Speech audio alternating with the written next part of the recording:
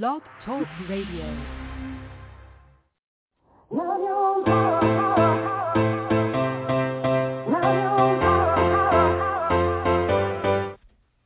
Chatting with Nat is a podcast for independent women seeking to speak their truth and to break down barriers. We host honest conversations that help to guide and empower women. Speak your truth and set yourself free. Let your voice be heard.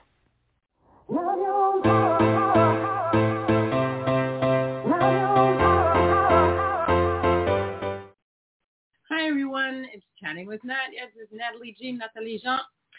Today we have the honor of having singer-songwriter Hannah Judson. Hannah Judson is an internationally touring indie music singer-songwriter. Boneyard Records. You see, I just woke up right. Music festival producer, MuseFest, and podcaster. The Hannah Judson Beat. Born and raised in coastal Maine, she came out of the Chicago indie music scene of the 90s. In 2005, she moved her home base to a small village on the Seine River, south of Paris. I should know how to say Seine. I speak French. All right, let's give her a warm round of applause for Hannah Judson.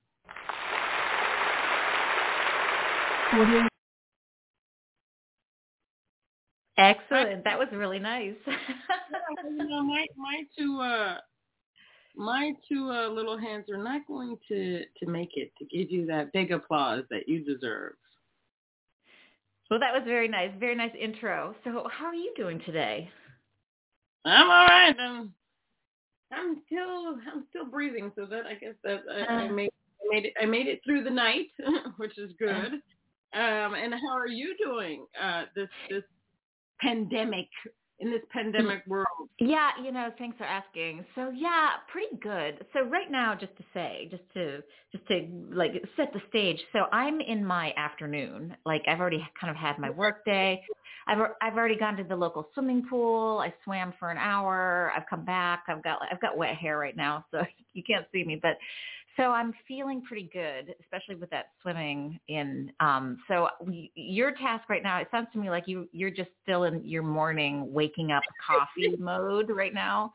So I'm kind of on the other end of the workday. But like as far as the pandemic goes, it's so weird, and I find it hard to actually put words around because sometimes it's like truly okay. Like on a minute by minute basis, it's like, okay, I have work to do. I work online. I work remotely. I have worked remotely for years. I've got tons of musical projects going on, all sorts of interesting things happening, all sorts of interesting connections. And I'm, keeping that going. I've got, everybody in my small world is healthy. Nobody has been ill, and and I'm so grateful for that, and I'm I keep that in my at the front of my thoughts every day, that really in this past pandemic on a personal level nothing bad has happened, but it's like it's hard to even I have many things to say about this, but like throughout the pandemic I've been writing songs, and I've been writing songs about a lot of different things, but I also it's in the environment that's very hard to describe. It's foggy, it's thick, it's hard to move in, it's hard to know what the future brings, it's hard to daydream about the future. And it's not just the pandemic. Like we have this horrible pandemic going on. And I think it's interesting because we had a horrible pandemic in 1918 also. We've done this before, multiple times throughout history. We had the Black Plague that went on for 100 or so, more than 100 years. It traveled, it took, it ran its course in different places and different times. But we've seen this thing before, but we also have such explosive things happening on Earth, right? We've got social explosions, for better and worse, both. And we've got volcanoes going off all over the world. Like, I don't know if you're following this, but there's volcanoes everywhere. And we've got bizarre weather, and we've got kooky Brexit, which is happening over here on this side of this, I'm on the France side of the channel, but we're watching all this really bizarre stuff going on where, 2 steps forward, 1 step back. No, 1 step forward, 2 steps back. It's just like so difficult to watch happen. And a million other things, and things going on in China, and things going on in Hong Kong, things going on all around the world are hard to handle. So we're in a moment where there's so much good because people are good, right? I think 90% of the people, that's my statistic. 90% of people are really good. 10% you got to deal with. But so people are good, and interesting things are happening, and technology is fascinating, and art and music, and the human spirit. That we're so good at that. That's what we do. That's like our best offering. But we've got like the worst going on right now also. So how am I? I'm fine. In a nutshell, you're like, yes, I am fine. As I tell people all the time, the pandemic, I woke up the other night and I'm just like, are we really living in this mess? It's just very surreal, because you always hear about this stuff that happened years and hundreds of years ago. So you never think that this could happen now. And so you're sitting and you're just like, am I going to wake up and this was all a bad dream? No, that's the sad part. But also there were like positive and also bad stuff that happened. I mean, there were a lot of deaths. People got sick. I even got COVID and I got sick. I didn't have to go to the hospital, but it was bad for me. Still bad for me. But the earth, climate change. The trees, the nature was just like, oh, there's nobody in the street. I can breathe. The animals ran free. The animals were probably, where are all these people? I mean, they're stuck in their house. What are they doing? Families were just like, that worked all the time. People just said, I'm putting back on work because I've missed out so much on family time. These are the positive things that have come out of COVID, obviously, all over the world. You had the George Floyd, people were marching and stuff like that. People came together. Yes, and at the core, I believe there's a lot of good people. But at the same time, in the past 6 years, you've seen a lot of horrible people come out of the woodworks. It's just cool. So, and then I think, go ahead. Well, no, I don't want to interrupt you. Go on. I'll follow after you. Go ahead. No, you can go ahead. Well, I was just going to say, so you're like, the horrible people crawling out of the woodwork, and I feel like we're in this pocket of time where their fans are flamed. Their flames are fanned.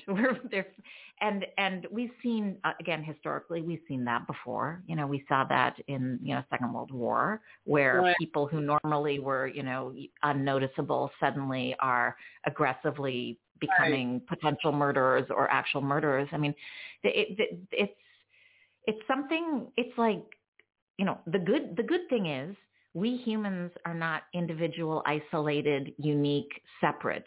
The good thing, at our best, we are connected. We are part of broader ecosystems, bigger than ourselves. But when it goes awry, you get this massive upswell of really bad ideas, of really bad, the worst of people.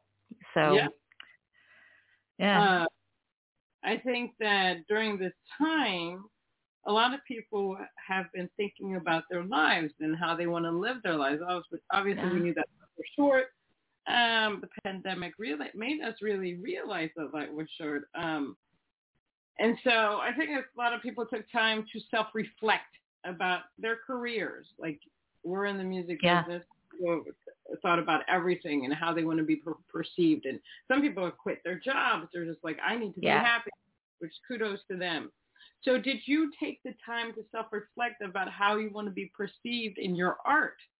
Did you, are you thinking about changing the way you write? Do you want to be a more effective player in life? Did you think about these things?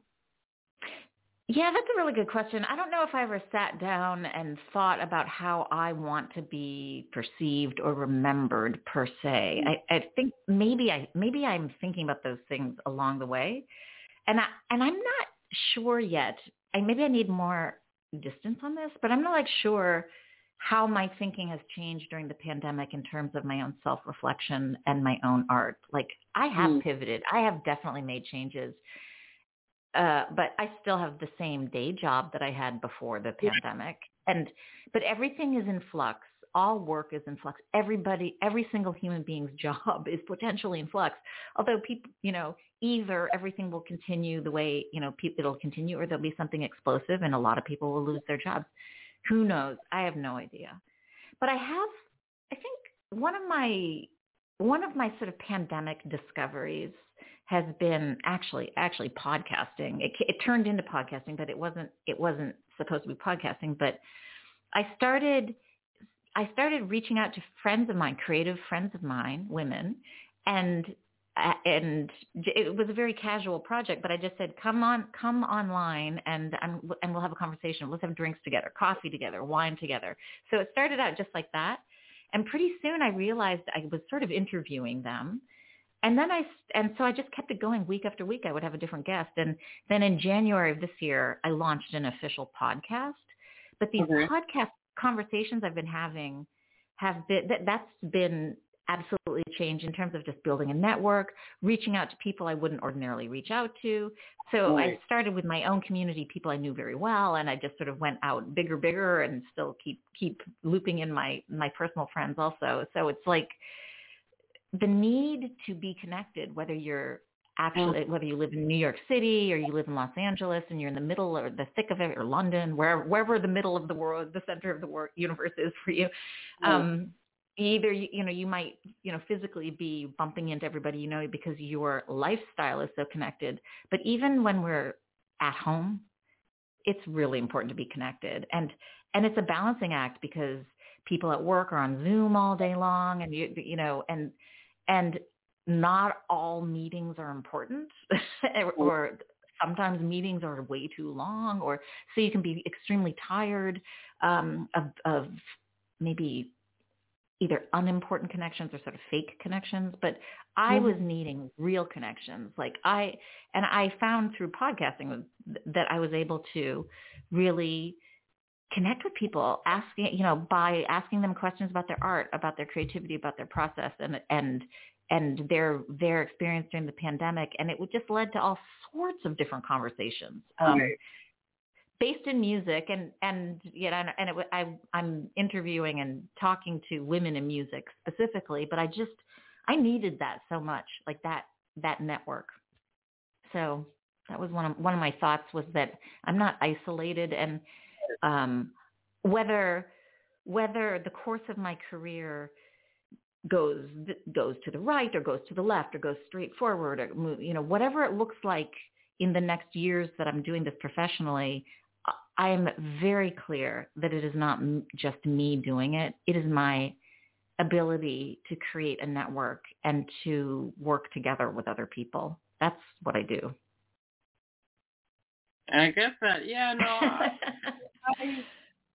I've learned I love the podcasting, because I've learned a lot about many different people and what they've been through life, and especially in the music world, because my God, go on in that music world. You can meet wonderful people, and then people can try to scam you, and then you learn about all these tools, and then you learn about how hard this business is. It's very fascinating to me, and all have a lot of the same things that have happened to us in life, and how we've tried to get music in different places, and how we're perceived, and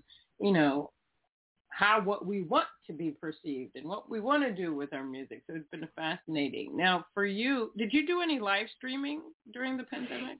Yeah, I have to say, in the first year of the pandemic, I did some things on other people's stages at different clubs, and I did some live streaming from my studio, just my own thing. But I really don't like the quality of the sound of the live stream, and I stopped doing it. It was not enjoyable. For a while, I was trying to do a live stream every week. I just was, experimenting. I participated. I have a friend in New York who at the very beginning of the pandemic put together a 7-day art and music festival with literature and music and all this stuff. And I was really inspired by that. And I have a festival that's normally live. It's normally in person. But so in December of last year, I put together a 2-day Women in Music Festival online. And so the quality of sound was okay, and I had learned a lot of things along the way, and I was able to give tips for sound quality. And I'm sure there's much more to learn about it, but there's nothing like live music. Right. No, definitely. I mean, I did it. I was working with B Squared Management. They're like, oh, we should do this, blah, blah, blah. It was an interesting, it's interesting because sometimes you can have a lot of people. Sometimes you can have two. Sometimes singing to yourself, which is fine because I love me. I can sing to me. And it helps to, practice my music and stuff like that. Exactly. So it keeps you going. It keeps you going. So that was interesting. Now, what type of music do you do? I know that you're an indie music singer songwriter, but what is your music all about? Yeah, that's a really good question because I do ask myself that also. I think that so my music is folk rock. That would be the general umbrella it goes under, but it really ranges from, and the things that inspire me are massively varied. I'm not in a particular niche in my brain. I listen to all sorts of different things. I think about all sorts of different things, but I do have a folk sensibility that is a little quirky. But I also have serious rock sensibility so those two things come out. So my songs can be pretty stripped down and bare bones, along the lines of earlier Cowboy Junkies or Mazzy Star, or Low, some bands like that were really, really like stretching out the sound. And so I can have these moments of minimalism and sort of emotional intensity, but I also like rock music. And I listen to Liz Phair a lot. She's sort of my North Star in terms of the things she's referencing in her songs. I have a feeling like I understand her songwriting process a little bit, just from having listened. I get her, I think, and really like what she does. And she's got a great rock and roll soul, and a very unique presence. And she's 100% doing her own thing. And so my rule for myself is I can do what I want. Obviously, I can do what I want, and so it can evolve, and it should evolve. I have a song that my parents listened to a lot of music, so I grew up in a house with a variety of music going on all the time, from classical music, from Baroque music, medieval music, a lot of stuff from the 50s and 60s and 70s, and new stuff and new music, so experimental music, electronic music, different stuff. They were listening to that stuff. Yeah. And they had in their kitchen a reel-to-reel. They had a record player in another room. I used to listen to their records. But they had a reel-to-reel in the kitchen. And I remember a reel-to-reel of Gordon Bach, who's a folk singer from Maine. And he had a song that that he sang that I always thought he wrote. And I researched it recently because it was running through my head. And he didn't write it. It's actually an old folk song from the 1600s that Arlo Guthrie took and rewrote and wrote rewrote a little bit. And then Bob Dylan took it. And there's a version of Joan Baez singing it. And it's called I'm a Rambler and I'm a Rambler, I'm a Gambler. And when I was a little kid, I had this song, I'm a rambler, I'm a gambler, I'm a long way from home. And it's a fantastic, rough story of an individual who's really going their own way. And even as like a little girl, I loved that song. And so I took out my guitar and I Googled, some different versions of it. And I listened to Joan Baez singing it. And I've sort of made my own version of it. And I wrote my own verse. There was a Woody Guthrie verse. I was like, that doesn't relate to me at all. Or I don't want to say those things. So I flipped it around a little bit, but that's total folk. But I think that's what folk is. Folk music travels through time, and people do it their own way for their own purposes. It's kind of like, I don't know, maybe it's not exactly like, but with hard science, scientists are working on ideas. They figure something out, they publish it. Other people read their results. Other people try to mimic their results, and then they build on them. And I think folk music and music in general works in a very similar way. So I don't do covers a lot because I'm too busy trying to figure out my own songs. But every now and then I'll pull out a cover. So I'm working on that super folk song right now. Now, what was it that really made you want to get into the music industry? What was that whoa moment where you're like, music is me, I need to do this? Yeah, that's a really good question because I never really thought about the music industry or music business until relatively recently. But like in the beginning, I just knew that I wanted to play in a band, and I knew that I was writing songs, and I knew I wanted to do something with my songs and pull other people in on it. And when I got my first band together, I was living in Chicago, and I pretty much actually everybody I knew was in a band. Everybody was in a band. So it wasn't like I was joining or thinking about an industry. I was just doing what everybody was doing. Everybody knew was an artist and in a band. It was Chicago in the 90s was so much fun. It was a city that had not like tamped itself down yet. It had not lost its soul yet. It was not all about real estate. In fact, there were areas that were still pretty bombed out, and it was a place that was a huge city, wide streets, big apartments. In the 90s, not so expensive. So for people really getting started, it was a great place to be bopping around. And the music scene was super cool. Yeah. Okay, so we're going to play your song, Parachute. Tell me what that's about. Oh, yeah, so Parachute. So that is off my last record, Stingray. And Parachute, I kind of like the song because it's about jumping, leaping. It's about taking a chance. It sort of tumbles metaphor to metaphor. It's not a story about a particular person, but it's about letting go of some things and falling into others. So it's a pretty optimistic song, which I don't always do. So, yeah. All right, let's play it.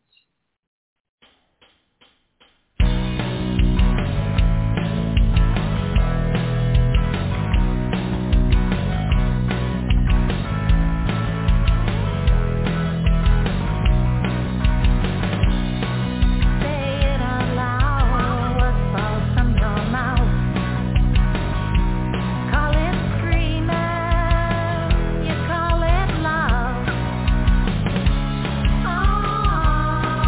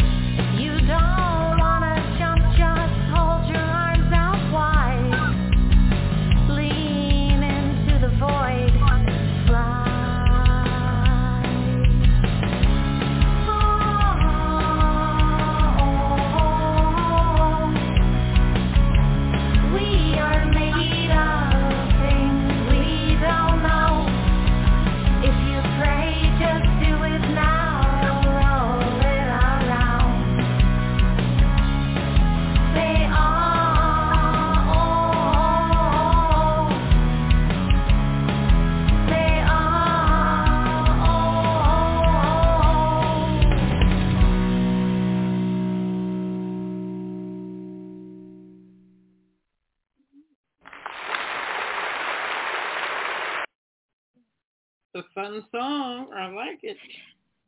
Thank you. That was fun to listen to. So I haven't listened to that record for a while now, and that was really fun to listen to. I have to say, I recorded it with J.L. Espada, my producer, in Sacramento in the summer of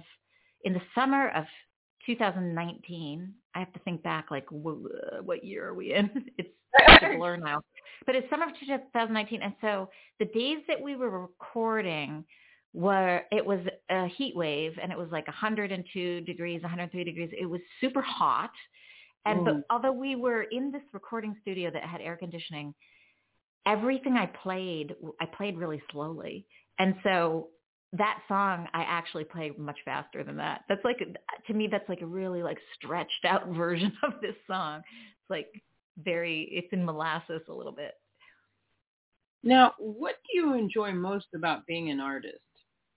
So, well, there's so many pieces to being a creative person, and being a creative person isn't always just your craft, just the thing you do, like just music. It's like the way you put your life together, or the way you organize, all sorts of things, or the way you perceive things, or the way you visualize the future, the way you maintain your optimism in spite of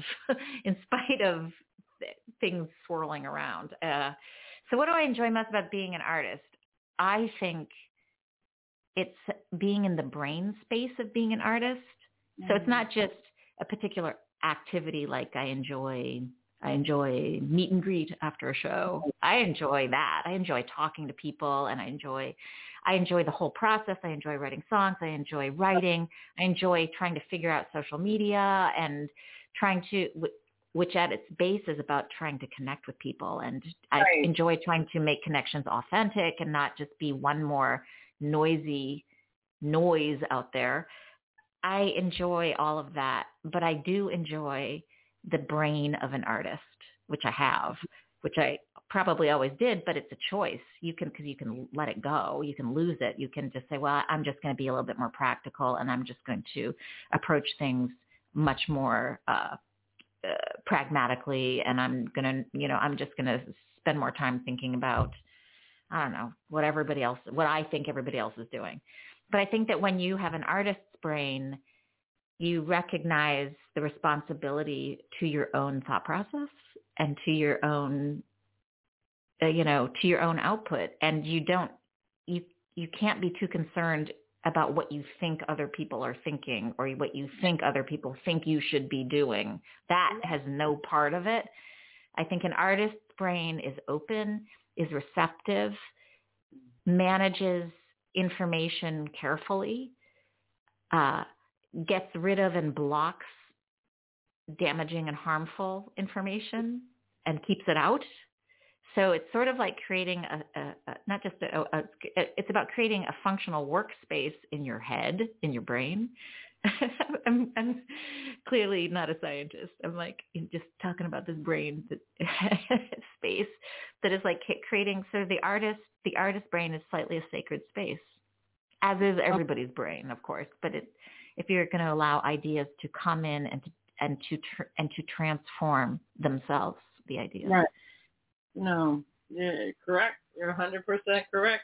How important is it for you to be an authentic artist? We have a lot of people, some people just want to get into the music business for fame and all that stuff, and they want to chart, win awards, and that's fine. That's your thing. That's your thing. Yeah. But like myself and many others, we want to be an effective player in life. We want our music to make a difference. We want, our music to really resonate with the audience. And one of the things I learned during the pandemic, after watching so many webinars and conferences on music, is that people love authenticity. And I did a webinar on TikTok, and they said the best videos, the videos that have the most views, are people that are being authentic. People want to see the realness. They want to see truth. That's what they want to see. After the past 6 years, going back and forth, and is this true, this not true, and stuff like that. People want to feel connected to something that's real. So what do you think? what do you think what is it? What is truth? Like, what is authenticity? What is the thing that people see in a TikTok video or on a video or in social media or live on stage? What are people understanding as authentic? So so on TikTok, there's so many different videos. There's a variety, but it's when those people sit. It could be somebody crying or telling them they're going through something. Those are the authentic moments. It's not that they have music in the background or they're doing a duet or a stitch or whatever that encompasses TikTok, but it's more about somebody just sitting down and telling you what they are going through. Or they could be telling you what music they love, or they could be talking to you about being a mom or being a sister or just being. And how life has affected them. And they said those are the authentic moments. Or it could be somebody dancing, just dancing to the song, and they're showing you their joy. Yeah. So I like that. Do you know, I think that at its best, music specifically, like when somebody's listening to music, when you're listening to music and you have a transcendent moment, just as a listener, it's because you feel something, you feel an emotion. Right. That music has triggered an emotion. And I think, so maybe it's that the person talking, the person dancing, their presence is not fake. It's not going through a filter. It's not about what other people think. It's direct, and it creates an emotional response in the viewer. So is that what authenticity is? Is that it? Authenticity is like a beeline of emotion. Like it's like a main line of emotion. It's like not giving into the pressures around the world to being something that you're not. It's about listening to your inner intuition and doing your own thing. It's even in the music world. Obviously music is subjective, and I think a lot of people forget that. They get upset when their music is not placed or it's not on the radio, or you put it in a songwriting contest and it doesn't win. I've entered so many contests where songs didn't get anything in one, and the same song won something in another. That's super subjective. It's not caring about what people think, but just being you. Yeah. Just being you and accepting every aspect of who you are in all its glory. You can have flaws, you can have stretch marks, you can have so many things, but you're just your authentic self. You're not trying to change any part of you to make somebody else happy. Okay, that's key thing, what you just said, that you are not changing yourself to make another person happy, although it's the same thing. You can transform, make changes to make yourself happy, to make yourself, so you're, because we're at our best, we are always sort of moving and grooving and changing on the inside. Like we're like, moving idea to idea and hopefully improving ourselves or transforming, but you might have a season where you don't improve yourself. You actually slide back a little bit, but but when it's you reflecting on you, that's one thing. But making changes to make somebody else happy, I'm like, I'm not going to swear on this radio show, but that. I love. So I'm all about authenticity. I'm a person that I speak my truth. I mean, I try not to be mean.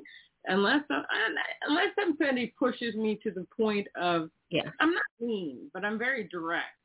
And I'm not, because for a long time for myself, I used to be a people pleaser when I was a lot younger. And oh my God, when I grew out of that, I really set myself free. So I'm not, what you see is what you get, basically. Well, see, that's very easy. That's good for you because then you don't have to worry about it. Then it's like you don't have to second guess yourself because it's clear. You are clear with yourself. But that thing that what you just said about being a people pleaser and then letting go what other people think, that is one of the most important things to do. Yeah. And because because it's a clog in your head. It becomes like having chewing gum in your brain. You have to, it makes things harder.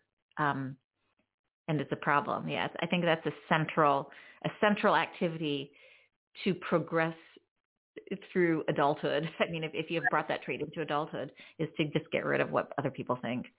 Amen. And the other thing is because you will find your people. If once you are clear with yourself, your people will find you and you will find them.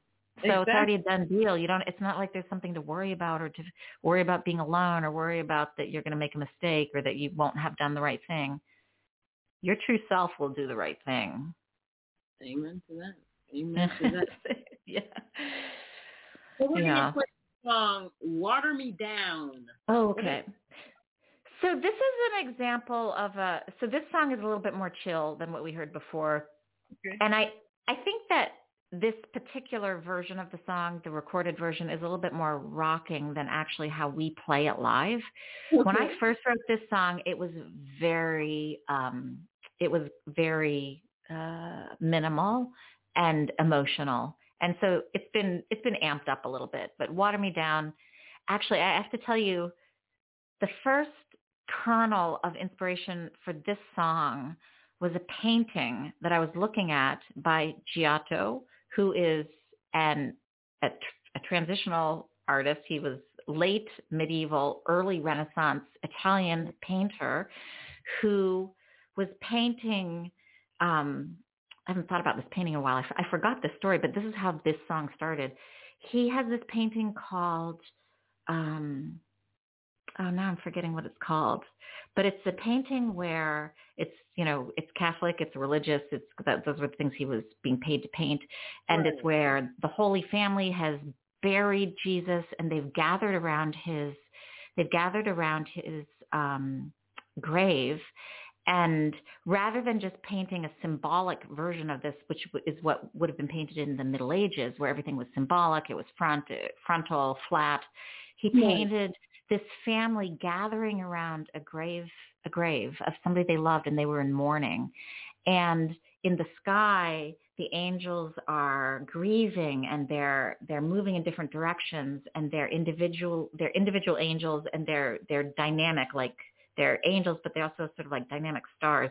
But the family, when I was looking at this painting, which is so old, so from another era, I was thinking every single family goes through loss and grief together at some point.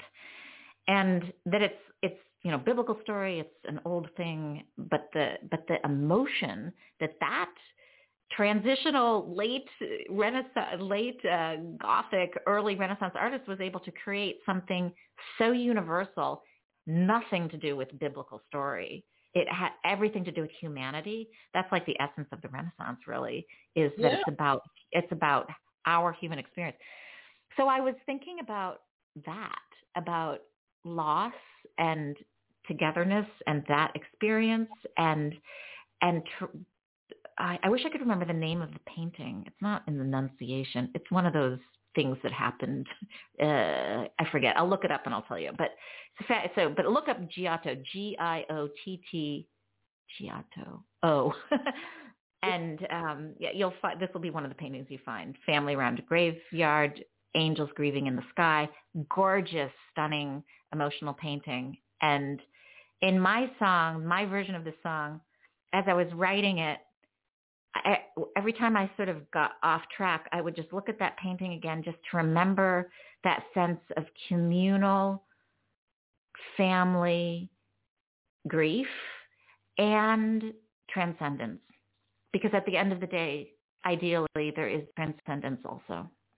Amen to that. Let's play the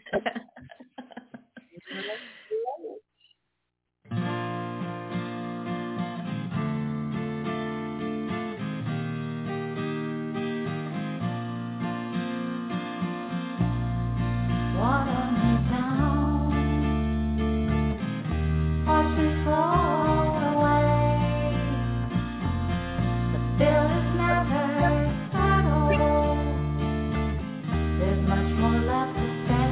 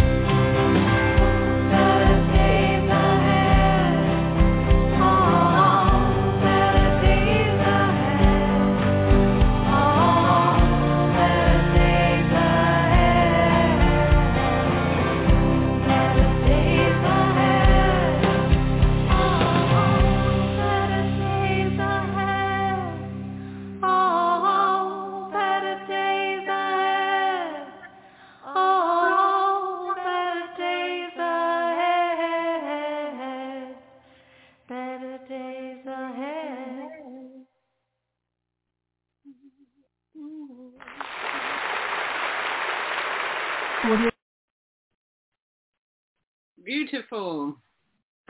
Thank you. So while we were listening to that, I looked up the name in English. It's Lamentation, The Morning of Christ. Lamentation by Giotto is the painting that sparked that song.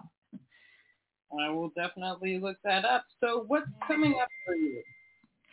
So what's coming up? So I've got all these songs that are in various states of completion from the pandemic era. And what's coming up is I'm figuring out how to record them.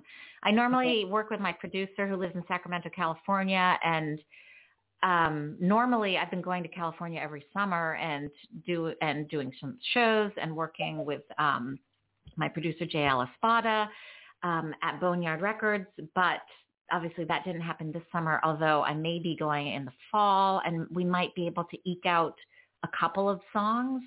I'm also figuring out ways to set up a production system where I am here working with my own band to do some recording ourselves.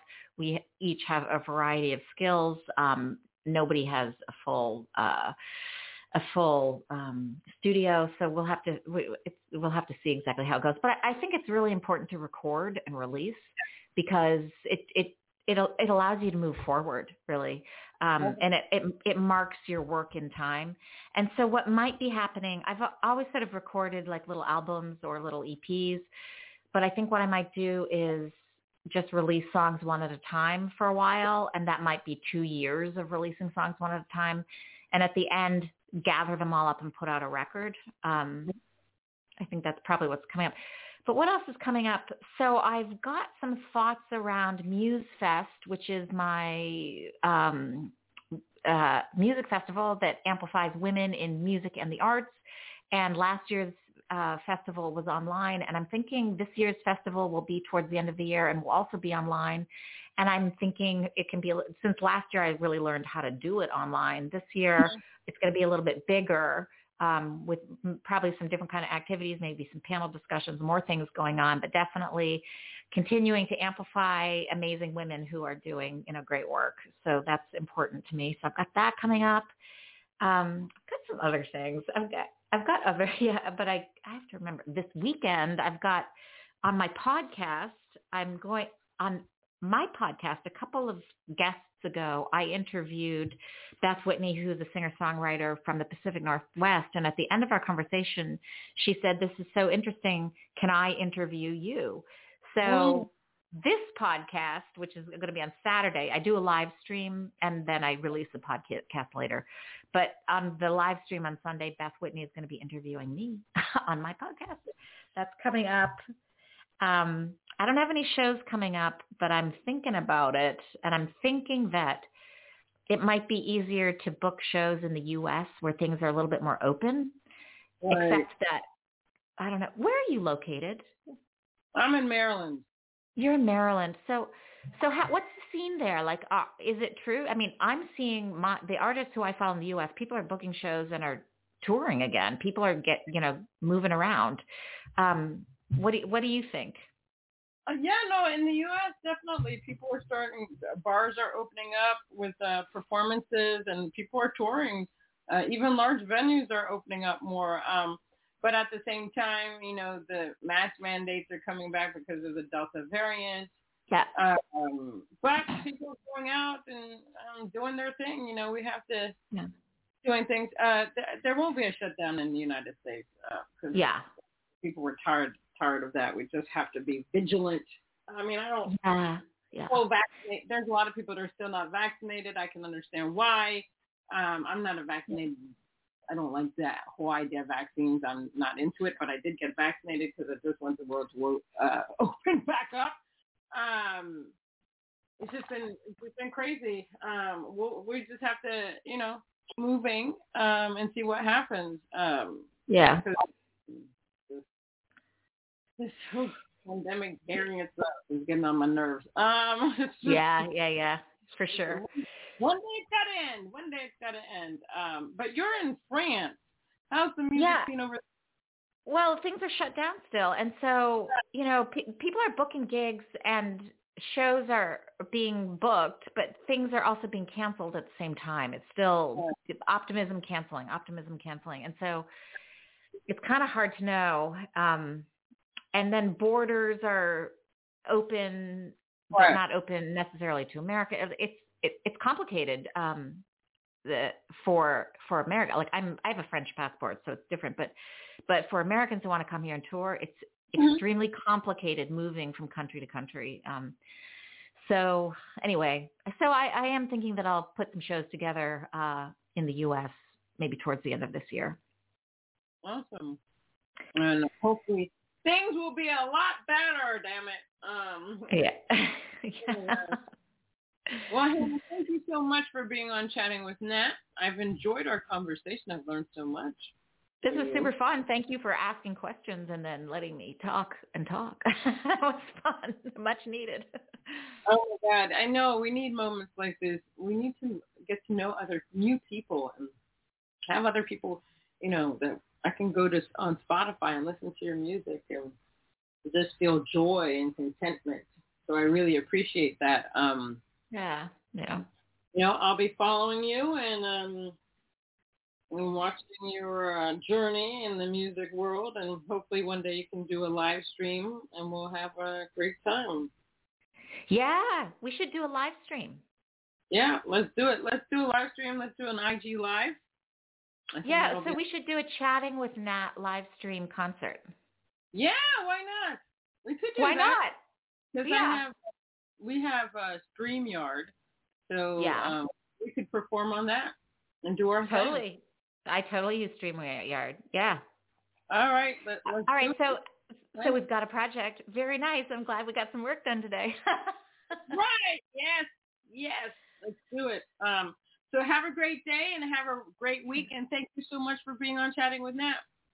Yeah, my pleasure. This was a blast. So we'll talk to you soon. We've got some planning to do. That's right. We're going to do it because that's who we are. Exactly. Getting it done. All right, everyone. This was Chatting with Nat with the amazing singer-songwriter Hannah Judson. Until next time on Chatting with Nat.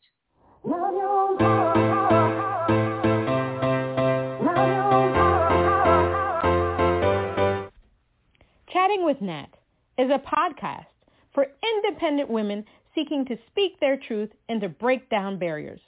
We host honest conversations that help to guide and empower women. Speak your truth and set yourself free. Let your voice be heard.